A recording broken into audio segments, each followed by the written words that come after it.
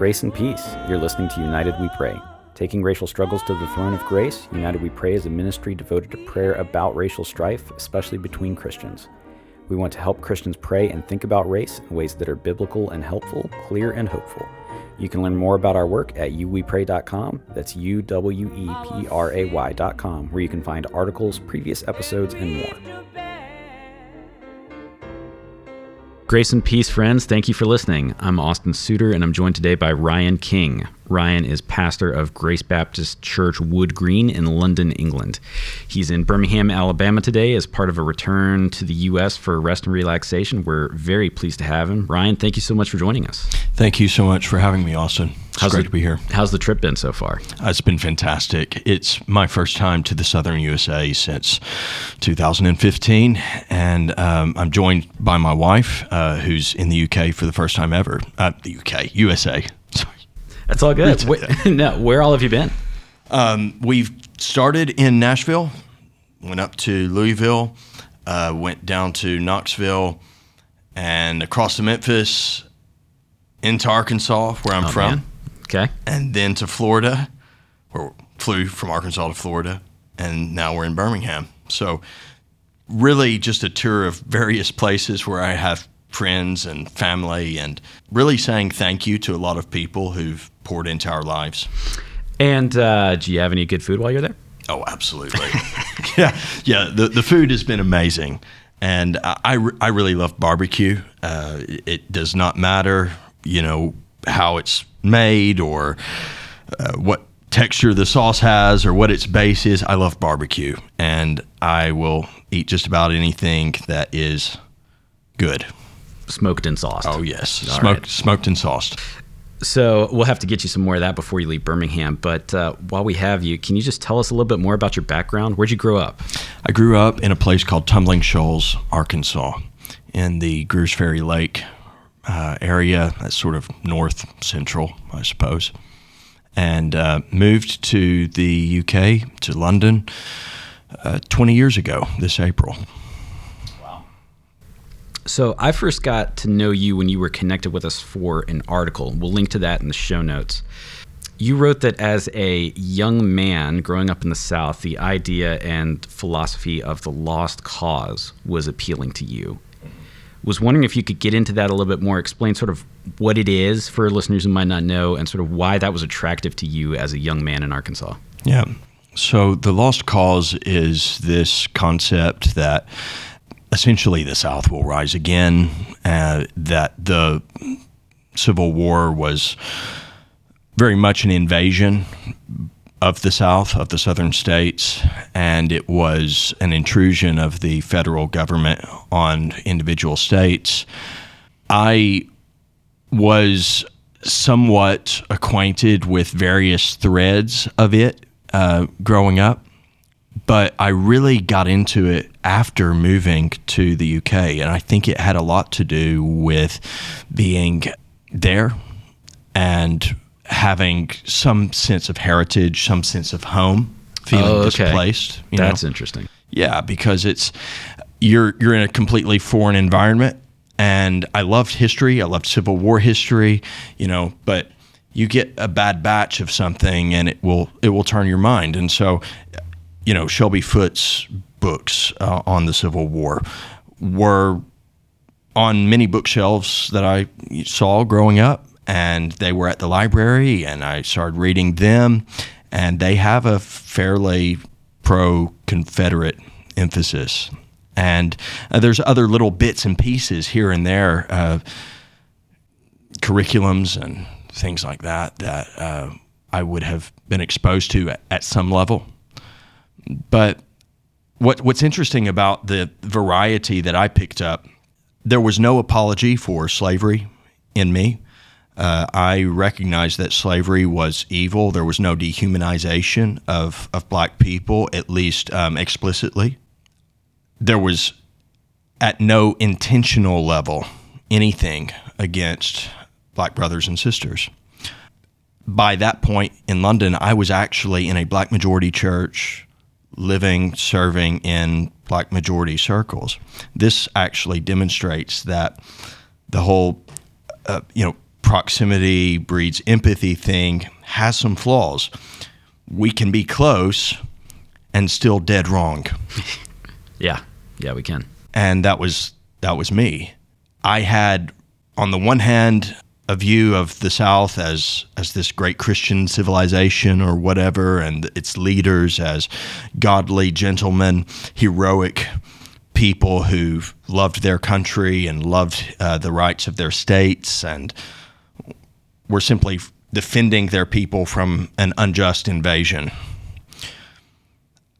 I had rationalized away the slavery connection because I knew it was evil. I mean, Harriet Tubman was another hero. I could hold Harriet Tubman up on one hand and Robert E. Lee up on the other and not see the inconsistency. I was that confused. And I believe it was, very much just confusion.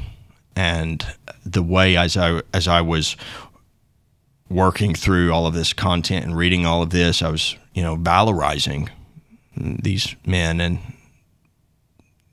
now I'm very much the opposite in many ways. Well, I want to hear about that switch too, because you like this stuff so much. You were writing about it and blogging about it, right? Yeah. And then your dad found it. I blogged about it once as part of a planned series. The catalyst for that series, actually, where I was going to start in history and meander my way through various essays and things like that, getting to the present day. And I was headed to a place where I was convinced that the South would rise again, that there were deep fissures in our nation that were eventually just going to really cause severe problems. I don't think that my diagnosis was wrong. I don't think my analysis was wrong about the brokenness I saw developing in our nation. But my way of getting there was very wrong. And the side that I would have been on was wrong. I thought, again, the South will rise again, and that might be a very good thing. And I have a memory of a group of pastors actually turning on a brother from Illinois who was giving a devotional at a missions conference, no less. And he, in his devotional, used an illustration, just in passing, about the Civil War and slavery, and the whole room turned on him. He did not finish the devotional. They all just began arguing about the cause and the reason for the Civil War. And that left an impact on me, but I was surrounded by so many men that I respected, who I assumed these are spiritual, godly men, and all of them, except the guy that was trying to give the devotional, seemed to be, the ones who were speaking, the loudest at least, seemed to be saying that, the South was righteous and good. So that's where my essays, my blogs were headed. I never got anywhere close to that. I literally posted one, and my dad knew that I had this blog. He'd encouraged me to use my writing gifts, and when he logged in to read it, you were the house shook. The house shook. I'll never forget. So I quickly learned that intent can be one thing, but impact is another altogether. And it was a long time before I blogged again. Well, praise God. I mean, for just godly fathers. And my dad is an influence on me in terms of, understanding race and injustice. That was influential on me early on. So I'm very grateful for that. You have since then become very interested in Black history. Yes. Was that an immediate connection? Like, was when your dad sort of straightened you out, did that happen right away, or did that come later? The weird thing is, it came before. Like I said, I had, on the one hand, I would look up to a guy like Robert E. Lee and Harriet Tubman. And I actually had won some sort of prize as a kid for creating a timeline that I put a great deal of effort into on the life and work of Harriet Tubman. So I was interested in her. Martin Luther King was always someone that was kind of there. That was increasingly interesting to me as I grew in my own pursuit of ministry and pastoral ministry and preaching. Even just the art of rhetoric and delivery. Can't touch him. I mean, he's incredible. And so I really developed that over the years. And now this year I didn't have much capacity to, but previous years, I think starting in 2018, I started writing every October. Our Black History Month in the UK is in October. So I started writing articles about basically the convergence of Black history, British history, and Christian history, which I felt was a niche that I wasn't seeing explored very much. And I was writing particularly for the blessing and benefit of my congregation, which is, though ethnically diverse, is a Black majority congregation. And they are people that are often not equipped with stories from their culture and various backgrounds in positive ways. So I really wanted to equip my congregation that God's given me pastoral care of with these resources, but also I wanted to listen to these voices myself and not elevate my voice about them, but really elevate their stories and their voices. That's really good, and that's harder to do than it might sound. Yeah, very much so. So there's a lot of quotes in my good in my blogs, and I try not to color my presentation of these men and women in a way that dominates the narrative, but let their story speak for itself.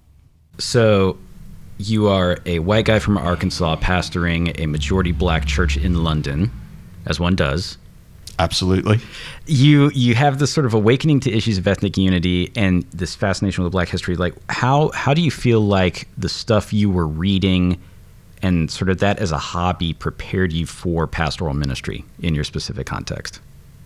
Like, do you see the Lord's providence there? Oh, yes.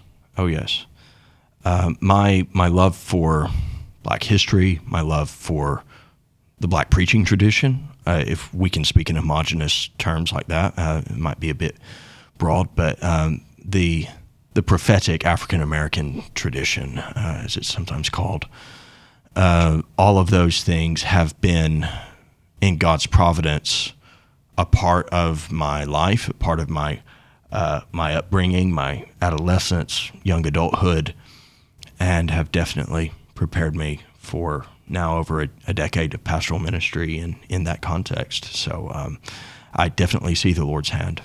Yeah. So we have listeners from all over the world, as it turns out, and we try to talk about things in ways that are applicable not just in the U.S., but to an international audience as well. But Isaac and I have a fairly limited American outlook. I mean, I was a missionary kid in Nepal, but apart from that, between the two of us, we've spent most of our time in the States. I wanted to pivot, if we can, to ask you about Ukraine. Yeah. Your wife is Ukrainian, is that correct? That is correct, yes. So I mentioned that because you've spent some time there. Mm-hmm. You know the Ukrainian situation better than most, I think, of our listeners. When Americans look at the conflict between Russia and Ukraine, we don't often think about ethnicity because in the U.S., ethnicity tracks with skin color in ways that make it pretty easy to spot. So when Americans see images from the front in Ukraine, we see white people. Mm-hmm. Is there an ethnic component to that conflict that we don't understand? I think there definitely is. The American discourse is very dominated, understandably, because of the history, by black-white binary. That is not true globally. The issue is not reduced globally, it's actually expanded. In the UK, for example, I have experienced prejudice. I'm a white man, but I have experienced prejudice because I'm an American. And it's been very clear to me that I will never, even if I were to get British citizenship, I will never be truly accepted. Even if I've lived most of my life there, I'll never be truly accepted as one of us in the UK. In Ukraine, there are many ethnicities. In Russia, there are many ethnicities. And I'm not speaking in terms of black, white, brown, various shades. We're not speaking about color at all. There are different ethnic groups that are historically within the borders of Ukraine and different ethnic groups that are historically within the boundaries of Russia. But if we pause for a moment and just homogenize the two nations, Ukraine and Russia, and speak of Ukrainians in a national sense and Russians in a national sense, the reason there is such strife really has a great deal to do with Russian imperialism in the form of the Soviet Union. One of the narratives that has been promoted by the Russian government way back into Soviet times is one of superiority to the West because they do not have the dark legacy of colonizing vast portions of Africa and enslaving black people. Thus, when Western people were critiquing, particularly Americans were critiquing the Soviet Union and the whole concept and the could be the Gulag system or the atrocities that were being inflicted upon Jews or upon nationalities within the Soviet Socialist republics, i.e. Ukrainians during the Holodomor, which saw millions killed through enforced starvation. You know, when Americans critiqued that, Soviets would respond with posters and pictures of lynched black men. What about the Negroes is the literal translation of the propaganda posters that they distributed. They would have that plastered across the drawing or the picture. So that's where our term whataboutery or whataboutism comes from. And they were very skilled at that. And so now, actually, there are a lot of justice-oriented or justice-minded people that have been oddly quiet on the Ukraine issue. And some have actually taken a more pro-Russian stance simply because they're missing this crucial dynamic. The Russians were never colonizers. That's actually not true. The Russians were never imperialists. Completely untrue. While the West was devouring Africa, Russia was devouring Eurasia. And 30 years ago, the Ukrainian nation was one of many that broke free from that. And although in the 90s, there was some acceptance of that, I believe, in Russia, for most of those 30 years, the nation of Russia, the Russian Federation, has struggled to accept the national sovereignty, independency, and autonomy of Ukraine. And so that is a major component of what's happening now.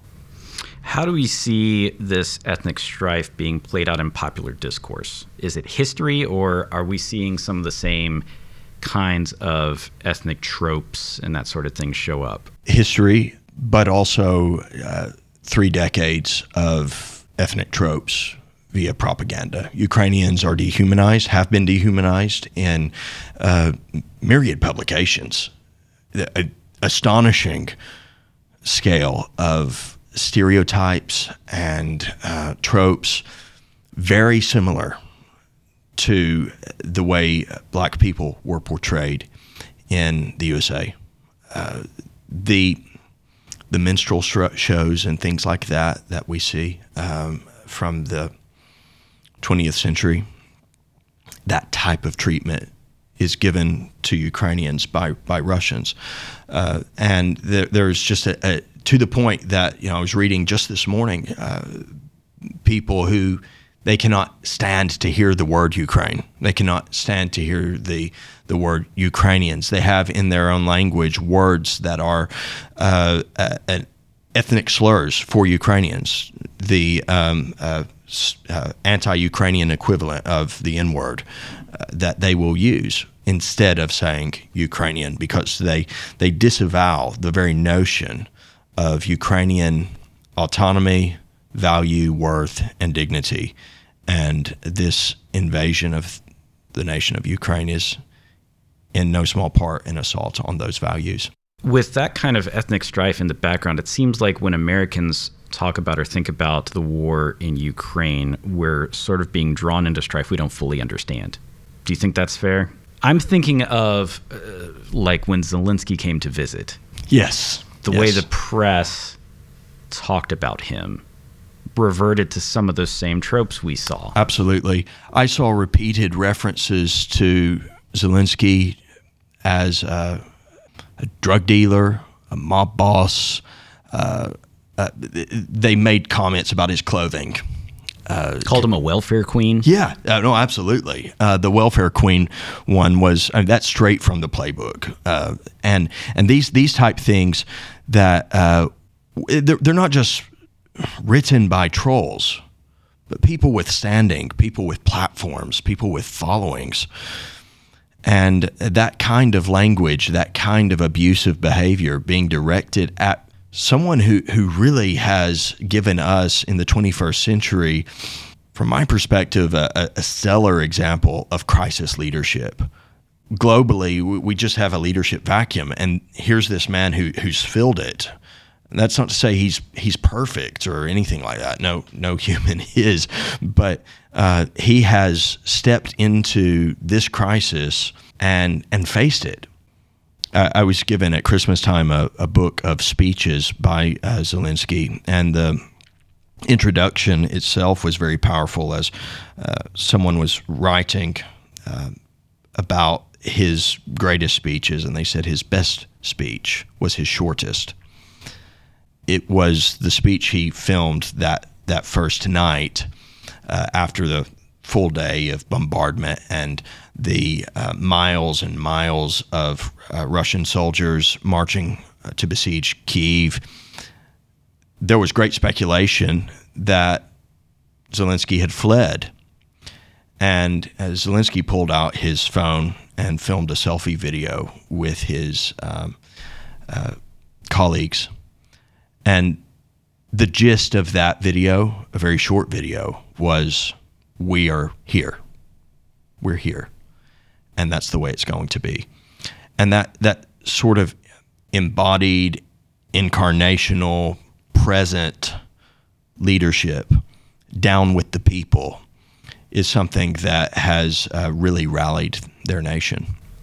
Yeah. And so I don't presume that everyone listening to this is going to share the same, politics or even the same view of the conflict necessarily.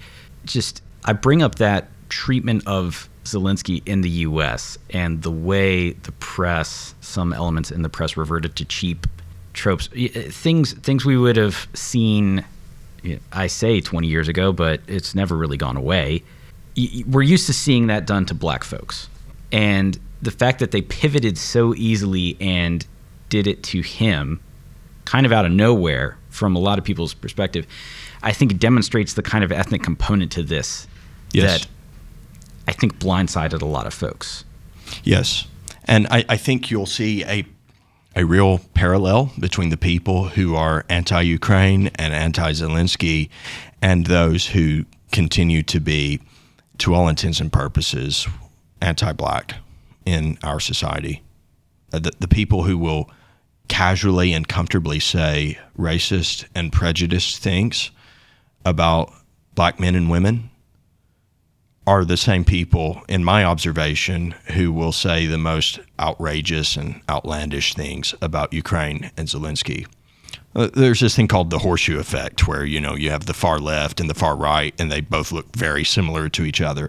So certainly the far left is not guiltless in this, but there's a good number of so-called conservatives or right-wing people online who are constantly going on about Ukraine this, Ukraine that, in a very anti-Ukrainian way, repeating tropes that are frighteningly parallel to the things that they say and write about black people. It's honestly really depressing to think about, just it is. The ways the ways we treat each other, and by professing Christians. And Yes. by professing Christians who claim to be working to preserve some kind of vision of Christianity and are willing to turn on their brothers and sisters of different ethnicities. It's Well, I think this also exposes some of the dangers of so-called Christian nationalism, which, as a Baptist, I disavow the very concept. But the sort of Christian nationalists online you will find are, in my experience, uniformly pro-Russia, pro-Putin, or if not that, at least anti-Ukraine, anti-Zelensky. And the mind boggles. It makes absolutely no sense to me. But it's a warning that there are people who are willing to see atrocities committed to maintain or achieve their vision. What do you, as a pastor in Europe, wish American Christians understood about ethnicity and ethnic unity? I think a lot of the discourse is very Americocentric on all sides of the issue. And so there are times where I will, as someone living in the United Kingdom, will read the content of justice-minded, anti-racist brothers and sisters, and I think the Americocentric nature of the discourse has led to some unhelpfully sweeping statements that can unhelpfully reduce the issue and can pose a challenge for us in other parts, even of the West, as American issues often get imported or imbibed into our context. So I'm saying that as someone who has a heart for not only reconciliation, but justice, racial justice. And I'm saying that to like-minded brothers and sisters that the global voice, people talk about listening to global voices, but often in my experience in the American context, pro-justice environments, that even those global voices are not truly global. They are talking about Americans of color, as it were.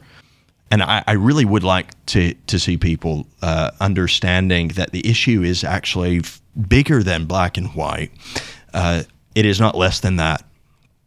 And even in places like Ukraine, where there is this ethnic problem that we've discussed, there is in both Ukraine and Russia a racial problem with white and black people. We cannot deny that.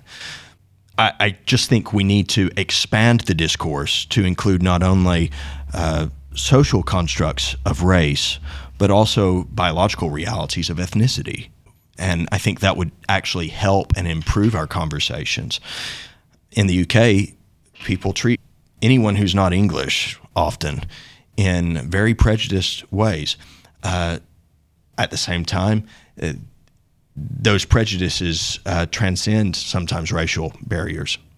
I had a man who was supposed to be quoting for a new door to our apartment, and he was of Caribbean heritage. And we had a great conversation, and it was going really well and all of that. And then he just casually made a comment about how the area had really gone downhill since the arrival of the Eastern Europeans. And I was thinking, this is a man who, if not him personally, his parents, when they came to the UK, would have been greeted by signs that said, "No dogs, no blacks, no Irish." And in that moment, I kind of froze. I missed a chance to say, "Look, my wife is one of those Eastern Europeans. Watch what you say, mate." But I was speechless. It took me aback. So we also have to be careful that those who have been victims of racism, those who have been victims of abusive behavior or prejudice, do not themselves dish that out to others that they dislike. So that's coming from a friendly voice, I hope, an ally, whatever you want to call me. Those are things that I think we who are justice-minded would benefit from hearing. And I have much to say to those who are not justice-minded, but I'm not sure that we have time for all of my thoughts for them. Well, we probably should wrap up. That just means we'll have to get you back on here at some point. With the magic of technology, we can get you from UK. So we'd love to have you back. Brother, thank you so much for your time, for your insight. Thank you for the work you're doing in England. Would love to pray together before we end the time. Would you open us and I'll close? Yes. Great God and most gracious Heavenly Father, thank you for your goodness and for your grace. Thank you for saving us and sanctifying us by grace through faith in Jesus Christ. Thank you that we are not the finished article. We continue to grow. We listen, we learn, we change, we submit to the Lordship of Jesus Christ and the power of the Holy Spirit. Thank you for this. Lord, in our nations, we see strife that grieves us deeply. We ask for your mercy and for your patience. For those of us who are pastors, I pray that we would love our congregations well and wisely in such a way that we do not fear ethnic diversity. We do not fear cultural diversity. And we do not mirror the culture and its historic and continuing prejudices and abuses. But rather we are unique and distinct. I pray, Lord, that you would help my brothers and sisters in the USA. On this trip, I've seen probably more diversity in the communities than ever before as people from around the world settle, and yet I do not see much difference in the churches. Lord, again, have mercy, and may we, never mind the nations around the world that churches are often sending people to, may they reach the nations on their doorstep with the good news of Jesus Christ, and with lives of justice, kindness, and humility before you. In the name of Jesus, I pray. Amen. Amen. Father, thank you for Ryan. Thank you for saving him. Thank you for giving him godly influences in his life, such as his dad. Lord, thank you for the work you've given him to do in pastoring in London. Lord, we pray that you would bless it. Even as my brother talks here, Lord, I thank you for the heart you've given him for the nations, the heart for the lost, the heart for unity among your people. Lord, I pray that we would imitate him as he imitates Jesus in that. Lord, give us all that kind of passion and desire that many would be saved and that we would be united as the Lord asked in the garden. And so, Lord, I pray this all in Jesus' name. Amen. Amen. Thank you for listening to this episode of United We Pray. You can find more information about our work at uwepray.com. That's uwepray.com. United We Pray is a donor-supported ministry, and if you are interested in supporting our work, you can find out more information on the website. In prayer.